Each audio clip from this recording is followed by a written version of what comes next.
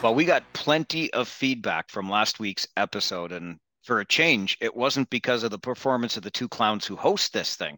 It was all about the Ice Dogs debacle in St. Catharines. We will get to the email inbox, and remember, you can email this podcast anytime yourself, ohlpodcast@rogers.com.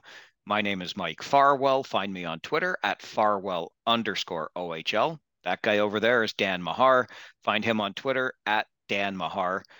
Obviously, Dan, the main story to talk about is the OHL championship, which the Peterborough Petes now lead 2-1 following a 6-5 overtime win on home ice in game number 3. Not the prettiest of games overall, but I'll tell you what I see as the good.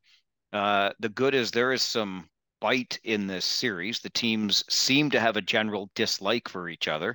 The bad, maybe the goaltending in game number 3 and Dale Hunter's iPad skills as he tried to demonstrate behind the bench. But he's into it too. You don't often see the head coach of the London Knights get emotional or involved in any way besides just standing behind the bench with his hands in his pockets. But what's your take on where we're at?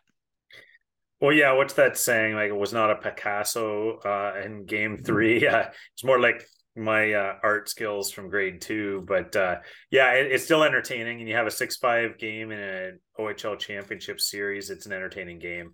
Yeah, there was a few players probably would like to have a few moments in this game back, most notably the goaltenders. But I mean, they've been excellent in the playoffs. So we'll give them this one. And yeah, the Dale Hunter thing, I vaguely recall the OHL used to have a rule that was an automatic ejection if the coach used the iPad to get at the ref, but maybe that has changed, or maybe it's just a Dale Hunter thing. But yeah, it was all around. I mean, it could have been a better played game, but it was definitely entertaining for those who were there. Don Cameron would have used his signature phrase. They tried to paint the masterpiece when all they needed was a little whitewash for the barn. But good point on the Dale Hunter aspect of this, because something else that was a little bit uncharacteristic, I would say, is the bench minor for unsportsmanlike conduct assessed to the London Knights in game number 3. Again, this comes back to the bite that I have seen in this series to date. And for teams that obviously from opposite conferences don't see one another an awful lot. Maybe they're thinking back to 2006 when the Petes swept the Knights in the OHL championship and went on to the Memorial Cup. I'm not sure, but there is definitely some bad blood between these two teams, which makes for really entertaining hockey. I loved the first period of game number 3. I didn't love the second period at all. It was just uncharacteristic of the way both of these teams have really played in the playoffs so far. Well, if you didn't like it, I'm pretty sure Rob Wilson and Dale Hunter didn't much either. You're right. Yeah, it got off to a bit of a bang. You're right. There was London on the board quickly, taking the crowd out of it. You saw some things that pointed towards it being a good game, but yeah, it got a little sloppy there for sure. And just to your point about the 2006 Peterborough London series, I would not put it past Dale Hunter and the Knights at all to still remember that and be looking for revenge, because if there's one thing that Dale Hunter does really well with motivating his troops, it's creating narratives that appeal to his team about the being the underdog or the other team being the enemy, or some sort of revenge narrative. So really plays that psychological game well. So I know you said it in jest, but I wouldn't be surprised if there's a little bit of lingering hatred from 2006. Well, I don't know if we got into it in previous episodes. Forgive me if we did, but to your point about being the underdog, the London versus the world card was played by the Knights stenographer who happens to pen a column for the London Free Press. It was, I mean, come on. The team that has been the most decorated in terms of division banners and OHL titles over the past 2 decades, it's not them against anybody. It's everybody against them or something like that. But I thought the narrative was perhaps played a little prematurely and very much unnecessarily, at least in my humble opinion. Yeah, they do that well though, right? They do that well. They come up with something to motivate the troops, and it seems to work, because oftentimes these things seem like quite the stretch, if you ask me. London, I don't think the London Knights can ever play the underdog card, but I get why they try, and it seems to work for them. Well, I'm continuing my fine form from the conference finals with predictions where I went 0 for 2. And my at least games prediction is blown out of the water already. I took London in 5 just because of the way they were humming along in these playoffs. But give the Pete's credit too, because they did something that no other team has yet been able to do in these playoffs, and that's beat the London Knights on home ice. They were 9-0 until the Pete's got home ice advantage back by winning game 2 at Budweiser Gardens. Yeah, well, I mean, touching on the predictions thing, Mike, I am to predictions as Dale Hunter is to the iPad, so I'm not going to say much about where this is going. But yeah, with Peterborough, they have that veteran team, right? They're a little bit older than London, and I think this is where it shows up when you get deep into the playoffs. These guys aren't fatigued; they aren't starting to labor. They've been to the war before, and this is why you paid for those guys. This is why you built the team you did, and getting a London win in that London barn is not easy, and that's where these veteran players, have paid off. Tucker Robertson, the game winner, and a beauty in game number 2, and then gets the OT winner in game number 3. So emerging as an early hero in this series, certainly for the Peterborough Petes. Another player that you wanted to identify, or maybe not so much the player, but the action. And Owen Beck was assessed a 5-minute major for a check to the head. No suspension, no discipline handed down by the league, which you get the exact response you would think from both coaching staffs. Rob Wilson in Peterborough says the league saw it exactly the way we saw it. It was a good, hard, clean body check, but they're always cautious of things when they get up near the head. The London Knights TV crew had described it as an elbow to the head. Clearly, the league didn't see it that way. And Dale Hunter was very nonchalant and matter of fact about the whole thing. He says the league looks at these things, they do their job, we're just going to go back and play some hockey, that kind of idea. So he didn't give it much additional thought. And fortunately, there was no serious injury on the play. But I think the big thing here is we've got a 5-minute major for checking to the head still being assessed when we're down to just 2 teams left in the Ontario Hockey League. Yeah, Mike, like instantly, I didn't love the call, and I know there's pressure on these referees to make those calls and to err on the side of the severe penalty when you see a head check. And I just didn't see it. I know that there was some contact to the head. Obviously, there the player was stunned for a bit. There had to leave the game for a bit, so there was some fear about a head injury, and there was some contact. But it looked to me an awful lot just like finishing a check. The arm, I didn't see the elbow at all that the London TV crew is describing. The elbow did not come up. The arm came. The upper arm led into the player there. It looked like a fairly standard hit, finishing of the hit. Um, and Owen Beck is, I mean, not a noted dirty player. There was a hit he had earlier in the year that I thought was suspendable, where he came up on a player. That one I did not think was suspendable at all. So I think the league got it right. But the problem I have is what you just identified is that's a fairly key player for the Peterborough Petes that you're taking out of the lineup for the game on a very borderline call. So which side do you err on? Because you want to protect the players for sure, but if you start calling hits like that majors and taking key players out of the game in a championship series, you're coming awfully close to influencing the outcome of a series based on a fairly borderline call. So I don't know what the answer is, Mike. I just say in this instance, I did not love the major call there. I thought it was a fairly standard hit. You want to give him 2 for maybe a bit of contact to the head, sure, but I didn't love the major. I think the answer here, unfortunately, Dan, is the one that we always find ourselves searching for in situations like this. And that is, do you err on the side of caution and apply accountability to the player who delivered the hit, right? So the answer to it is, well, then just don't hit guys like that. But then the other side of that argument is, do you want that physical element taken out of the game? Do you want a guy who's got a player lined up and is able to lay a big, strong body check to back off of that? Is that the direction we want to see the game going? And of course, we could make the further argument, which I don't put a lot of weight into, but we could make it, if you've got a guy lined up and you're second guessing yourself and then you kind of half hit the player, it could be even more dangerous than if you had carried through with the original intention. So I think that's where we're left in all of this, unfortunately. Yeah, and it puts a lot of pressure on. You see Sean Reed and Joe Monette there having to make the call on the spot, and veteran officials who have a lot of experience doing this. So it's a fine line they're having to walk there. And I think you're having to weigh a whole bunch of factors, and each hit it should be taken on a case by case basis, and you just have to weigh in a bunch of factors. And like you said, did the person kind of ease up at the end? Did any part of the body come up into the head, explode into the head? Those types of things. I saw none of that there. I actually saw Owen Beck almost turning away from the hit as he laid it, thinking he had to get back into position. It was kind of just, I'm going to finish this check and face the play again, see where I'm going. So I think he was as confused probably as anyone to be thrown out of that game. Maybe he looked on replay, maybe there was a little bit of head contact and he could understand a penalty, but it certainly, to me, there you go down the criteria, and I just didn't see enough there to throw a player out of the game in that circumstance. Fortunately for the Peterborough Petes, they had Michael Simpson there for them. He was stellar in game number 2. The reason that the Petes were able to come from behind and knock off the Knights, coming back in the third period, no less, against this team that has been just terrific when leading in any game in these playoffs. And not only did the Petes hand the Knights their first home loss of these playoffs, but with the win in game number 3, the London Knights are now trailing a playoff series for the first time this season.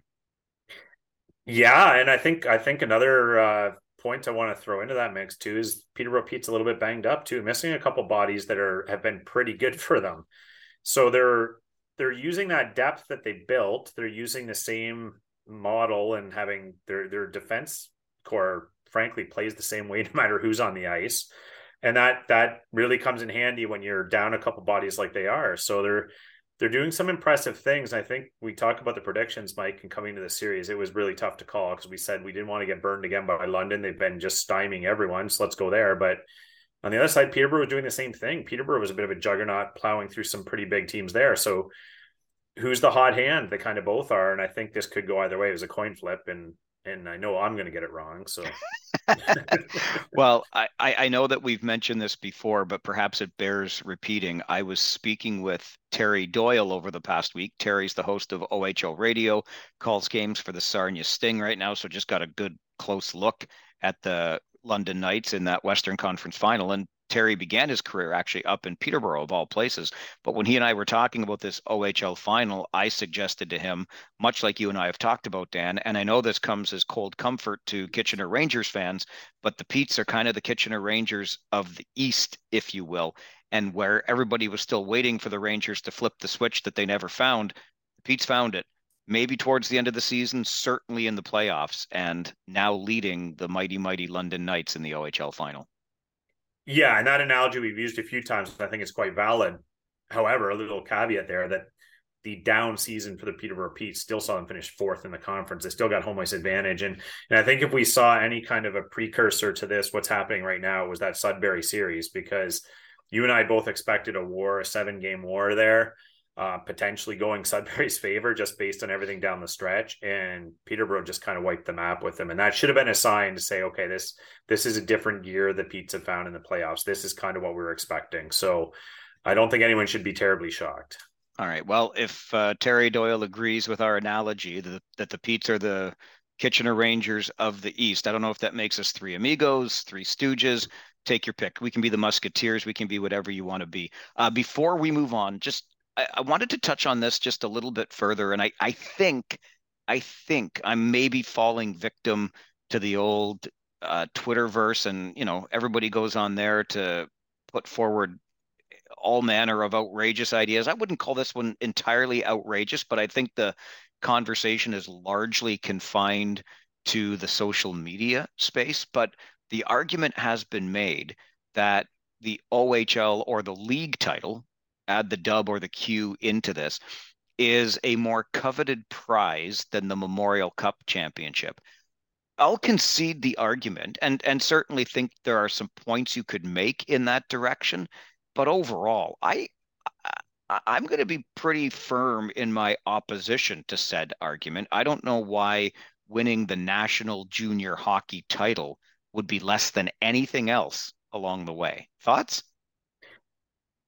I'll say this. I get the sentiment in the sense that the Memorial Cup being a short tournament, quick round robin, winner, 1-game winner, 1-game elimination once you get into that round, can be seen as a little bit more of a dice roll. It doesn't, that format doesn't necessarily say the best team won all the time. Could be the most rested team had an advantage. The team with the best schedule had an advantage in that short tournament. So I think the sentiment is that when you play four series, seven best of seven series is in your league, it's going to be pretty clear who the best team was. Everyone had the same circumstances to begin with. One team emerged at the end. I think sometimes people feel with that short Memorial Cup tournament that the circumstances aren't always the same for everyone. And maybe a team ran out of gas. Maybe something happened in one of those one-off games they didn't have their best for one game, and that was it for them. So I get that sentiment, but like you said, Mike, it's the tournament of champions, if you will. And when you win the tournament of champions, you're playing only teams that emerge from their league. So it's kind of hard to diminish that.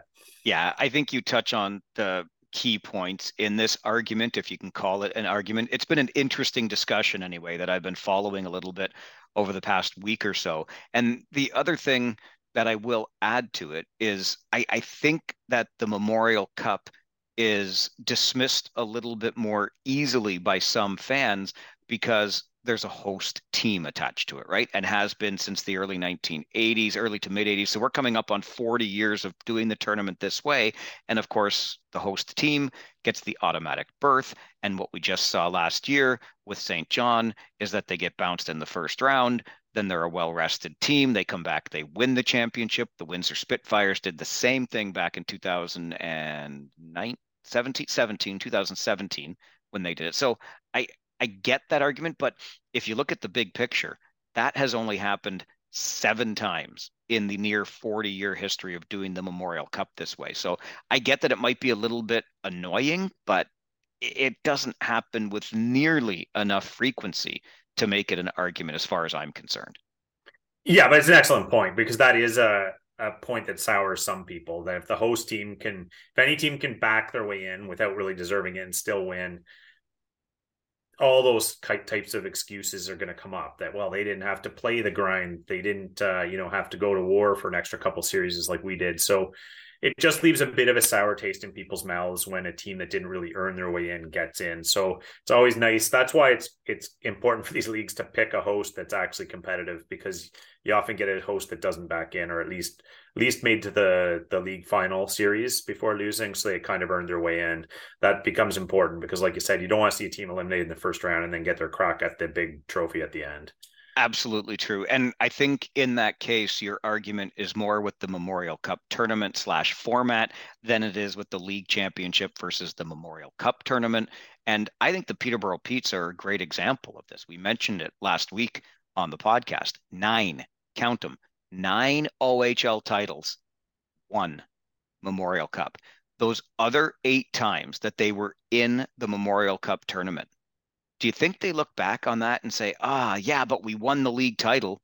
Not a chance in hell. They're looking back and saying, ding dang it, we lost the Memorial Cup that year. That's the way it would be viewed. They might get some consolation from having won the league title on the way there, but they're looking at that as a lost Memorial Cup as opposed to a won league championship. And for me, that's all the argument you need. Yeah, it is a bit bittersweet if you think about it. You go through all those battles to win your league. It's a glorious year for you, but you end on a losing note. So it's just one more chance to end on a losing note. And I mean, just put in perspective for you as a Leaf fan, Mike, imagine your Leafs finally win a Stanley Cup, but then they had to play something after that and lost. It just leave a little bit of a bitter taste in your mouth, but it is a heck of a thing to win it. You just couldn't resist throwing in a Leafs dig in this podcast, could you? You couldn't resist, eh? Well, we're talking fiction when I said, what if the Leafs win the Cup? So I was just a completely fantasy, but the wound is still fresh, Dansky. The wound is still fresh. I don't even know what to do with that team anymore. All right. I know what to do on this episode of the OHL podcast. We've still got performers of the week coming your way, and we're going deep, and I do mean deep, into the email inbox bag, because you had a lot to say following last week's episode and all the talk about the Niagara Ice Dogs debacle.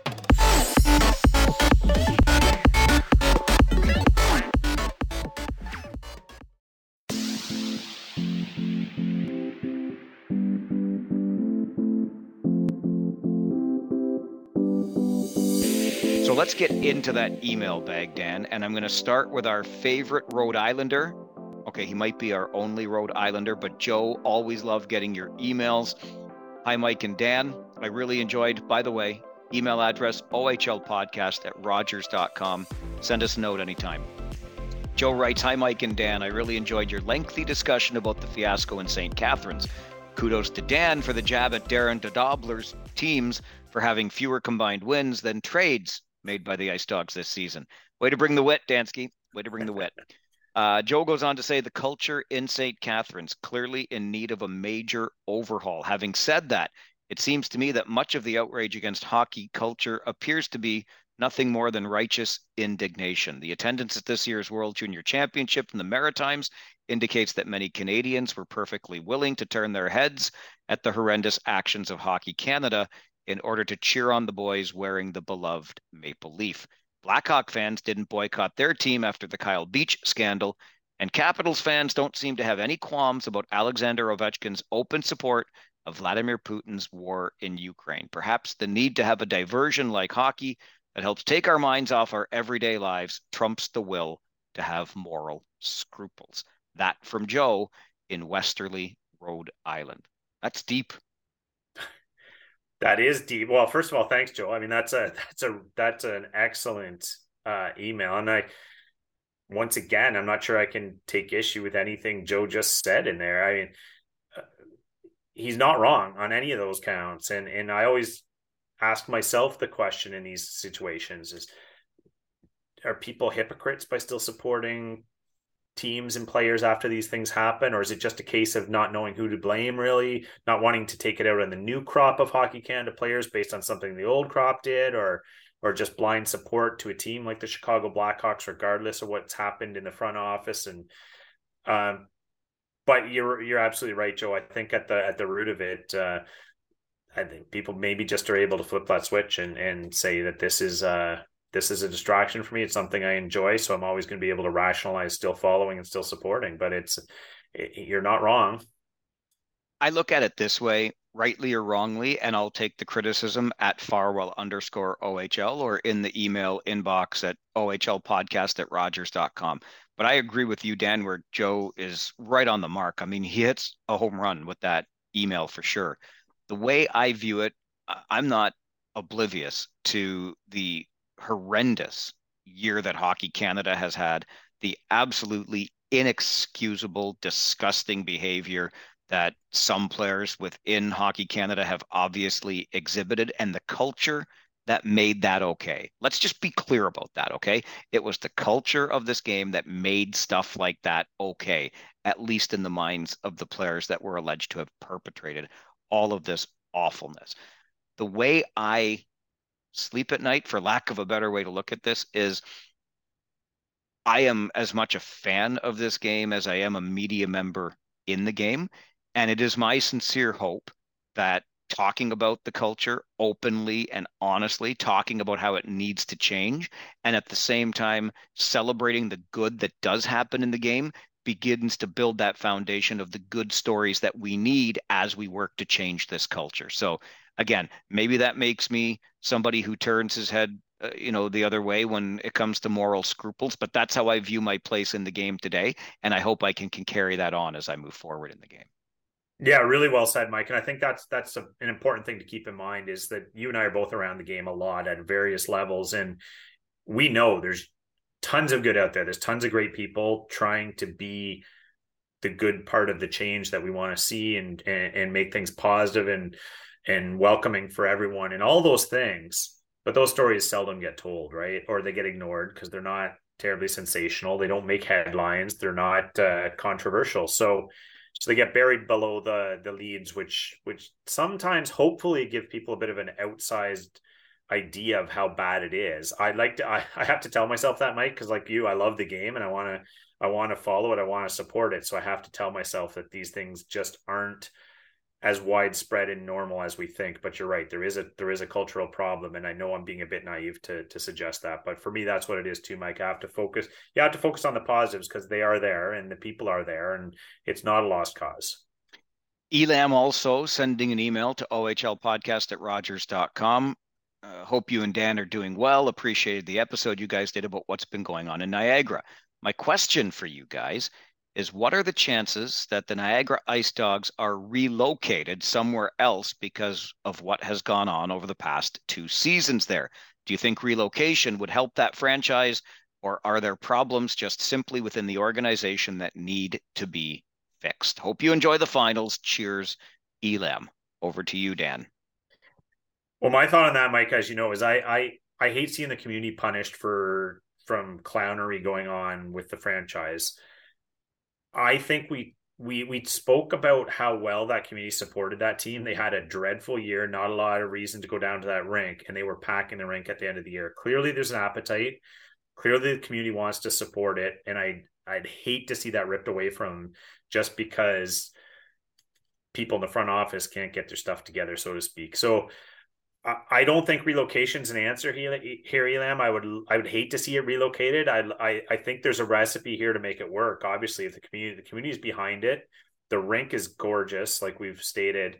I don't think relocation's in the cards at all. I think it's just a case of let's figure this out in the front. Let's start making this functional. And the people that are dysfunctional, give your head a shake. Either wake up or move on, because I don't think it's the community's fault, nor do I think they should pay the price.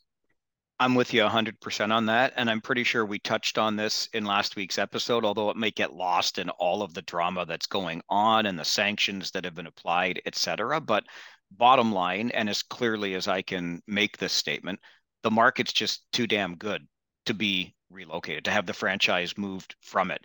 The arena's perfect, the fan base is passionate, and it's not St. Catherine's fault that they've got a bit of a messy ownership situation right now. Are there other markets that would be, I think, welcoming a team with open arms? Yeah, and we touched on that last week too. Cornwall's always in the mix. There's rumors that Belleville may be returning to the Ontario Hockey League circuit as the AHL's Senators perhaps move on. Chatham is rumored again, and so too is Brantford. It might be more than a temporary stay for the Bulldogs, for example, but the mayor of Brantford has made no bones about the fact that he wants an OHL team back there, a la the Alexanders from the early 1980s, whether it's the Bulldogs or not. But despite all of that, 100% with Dan, the market is just too good to take the team away from it. It hits all of the, I think, the right notes for the league in terms of location, again, arena, the passionate fans, etc. So we just got to get that ownership thing sorted out. And speaking of that, just remembered Bruce Garriock out of Ottawa reporting this evening as we record this, Dan, that among the shortlisted bids for the Ottawa Senators, none other than Michael Andlauer. I know you know him well because he is a partial owner of your favorite NHL team, but junior fans know him well because he is, in my mind, one of the model owners in the OHL, also as he owns the Hamilton Bulldogs. So that's pretty interesting if Michael Andlauer were to be successful in landing the NHL's Ottawa Senators. Yeah, I saw that in the short list of the four bids remaining, and that's great. I mean, I'm not shocked to see his name on the list. Obviously, there'd be a few quirks to work out with his stake in the Montreal Canadiens, but that I know he's never played Deadpool, but don't worry, Ottawa fans. I think he's equally as qualified to be the owner there. As excited as you were about Ryan Reynolds, but I think that's a really serious name in that hunt. So it's great to see them narrowing that field down. And if it's Michael Andlauer, you can definitely do worse in terms of having community champions that will fight for your franchise and your team. All right, one more from the email bag. This one from our buddy Johnny807. Lots of good points. He writes to OHL podcast at Rogers.com on the issues surrounding the Niagara Ice Dogs. I'm surprised more people aren't talking about this dumpster fire of a team, which I hate saying as it does a disservice to the fans of the team as well as to the players not caught up in this mess. But I can't help but say that because it almost seems this OHL team was being run no better than a beer league team in rural northwestern Ontario. Remember, he's Johnny 807 for a reason. That's a northwestern Ontario area code. One question nobody has asked, Johnny says, is the role of Wayne Gretzky in all of this. Recall last July, Gretzky was announced as a minority owner of the Ice Dogs after Dobler purchased the team from the Burks. Surely the great one himself had to know something about the shenanigans going on there. Is he even still a minority owner after the investigation findings? Dan, over to you. Well, I think we all know how much Wayne Gretzky likes gambling, so maybe that's just what he was doing when he got on board with Darren Dobler. So I don't know what his involvement still is, other than to say that any involvement he had, I'm sure, was on a figurehead basis. I don't think he's very involved in the day to day or has his eye too closely on that ball. But not great optics for the great one on this one for sure. Yeah, I'm with you 100% on that. I'm not I I do believe he's got a small stake, like an actual financial investment in the team, but to say he has any, and I mean any idea of what's going on within the organization at any level, I think would be uh, ill-conceived on our part to believe that. I'd make some joke about him not even knowing where St. Catharines is, but it's not all that far from Brantford where he grew up, and he's a good Canadian boy at heart. So I won't go down that road, but I don't think Wayne Gretzky has anything whatsoever to do with this team. Figurehead is the perfect word for it. And I mean, could he possibly come in as a white knight and try to save this thing? I don't think he's got any interest in that. The only the only interesting piece I might add to it is, and look, to your gambling joke, Wayne Gretzky hasn't always made the best investments in his life, it seems.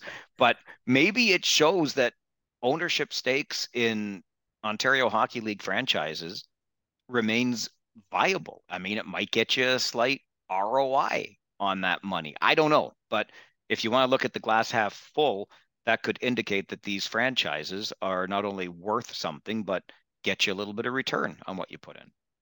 I think that's a certainty, Mike, if you do it well, if you do it right, and if you walk yourself into a situation like that one where often the biggest issue for these franchises being viable is the building. That's not an issue there.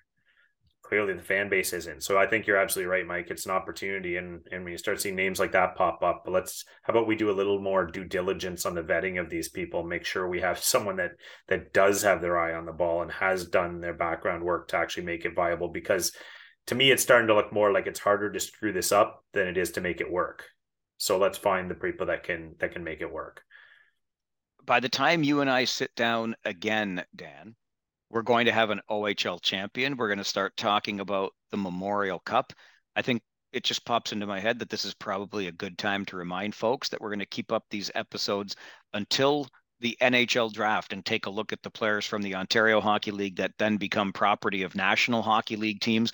And then we'll take a 6 week break or so over the summer and get back for training camps in mid to late August as teams start getting back into the swing of a new OHL season. So just put that in there for a little bit of housekeeping as we now move into the part of each podcast where during the regular season we had a prospect of the week, the players that we thought were performing well, who were going to be drafted or who could be drafted in this year's NHL draft, which is now just about a month away. We've transitioned that into performer of the week because, hey, the prospects don't get as much ice time when they are still in the playoffs. And of course, they get knocked off earlier and earlier. So, performers of the week is where we're at. Who you got this week, Dan? Well, Mike, can I have an idea that I might have your guy. So can I be a gentleman and let you go first? Okay. It's interesting because I thought I went completely I think I thought I went completely off the board here. So we're about to find out, but thank you for being a gentleman. I'll tell you this. I feel a little bit bad, but Michael Simpson had a bit of a stinker of at least a second period in game 3. And until then, I kind of had him in my in my running as the guy. I gave due consideration. I shouldn't take away your thunder. I'll just quickly just drop the name to Tucker Robertson for back-to-back game winners. But I'm going to go with Sean Spearing as my performer of the week. Now, I know, Dan, you identified him a few weeks ago about the unsung hero kind of guy, blocking shots, etc. I think you all know where I'm going with this. He blocked a shot with his face in game 7 versus North Bay. Had his teammates held up his jersey so he could be a part of the trophy championship celebration when they won the Eastern Conference. And then he conducted a media interview via text because his jaw has been wired shut. He was able to mumble a word or two, and that's it. But the day after taking the puck to the face, he's back out for a skate with the team, and he was on the bench, not used, but he was on the bench for game number 3. That's enough to make a guy who who wouldn't play for a captain like that. Sean Spearing is my performer of the week. Yeah, I love him and what he's brought to the Pete. So hopefully you can get back in that lineup sooner and later. And you already you name dropped the guy I had, of course, which is why I figured I'd let you go first. But there were a few options, but one of these guys that's been lost in the mix a little bit amongst the big names, Othman and Beck playing for Peterborough, is Tucker Robertson. And this week scoring a couple huge goals for Peterborough. Obviously the overtime winner in game 3, and then you had the dagger goal in London in game 2. Just one of those guys that can consistently pacing along around a point a game, making a lot of noise for those Peterborough Petes, but he's that secondary scoring, if you want to call him that. He's almost primary scoring for Peterborough, but he's secondary scoring behind the big guns. That is what you need to win a championship. So Tucker Robertson's my guy, though. If I can give a quick slight mention to an eliminated player who did play in this past week but no longer is playing, that's Ty Nelson in North Bay, who signs with the Seattle Kraken, had a great playoffs with 25 points in 20 games from the point as a defenseman. So a minor shout out to Ty Nelson as well. As soon as I mentioned Tucker Robertson's name, I knew I should have, leave it to me, right? All I do is talk. I got to learn when to shut up. So I'm sorry I stole a bit of that thunder. No, all good. It just confirmed what I had feared. I thought we might have the same guy, which is why I wanted you to have the honors there. I forget real quick how we both took London in the final. How many games did you pick? I had him in 6. So I'm still technically alive, but we all know how this ends. I'm out. And so now it is already out. I had London in 5. We'll see, because when we talk next week, we're going to have an OHL champion to talk about and get you set for the Memorial Cup. Don't forget, we also do one of these episodes on Friday. It is a feature interview episode. And this week is a guy who just likes to win. An OHL championship with the Oshawa Generals in 1997. 1 year after that, he's off to UNB, where he wins the Canadian Men's University Hockey Championship. And 3 years after that, so 3 times in 5 years, this guy's a champ. The third of those titles coming in what they affectionately refer to as the U-Haul, with the Quad City Mallards of the United Hockey League, the UHL. So I think that's enough. You want to figure out who that is, that will be our feature interview guest on Friday's episode of the OHL podcast. Well, if you played in Quad City, there's going to be some stories you want to hear. So. and boy, oh boy, the coaches this guy played for: Dave McQueen, Stan Butler. Oh gosh, why is it Bill Stewart's in there? And then why am I blanking? Why am I blanking on the UNB coach right now? Great guy out of the East Coast. Gardner McDougall. I was thinking Garnett for some reason. Gardner McDougall. I mean, the list of coaches just goes on and on. He's got some good ones in his back pocket. I'm sure they taught him well along the way. So that's our feature episode on Friday. That guy over there is Dan Mahar. Find him on Twitter at Dan Mahar. My name is Mike Farwell on Twitter at Farwell_OHL. Send us an email anytime, ohlpodcast@rogers.com. And hey, thanks for listening to the OHL podcast.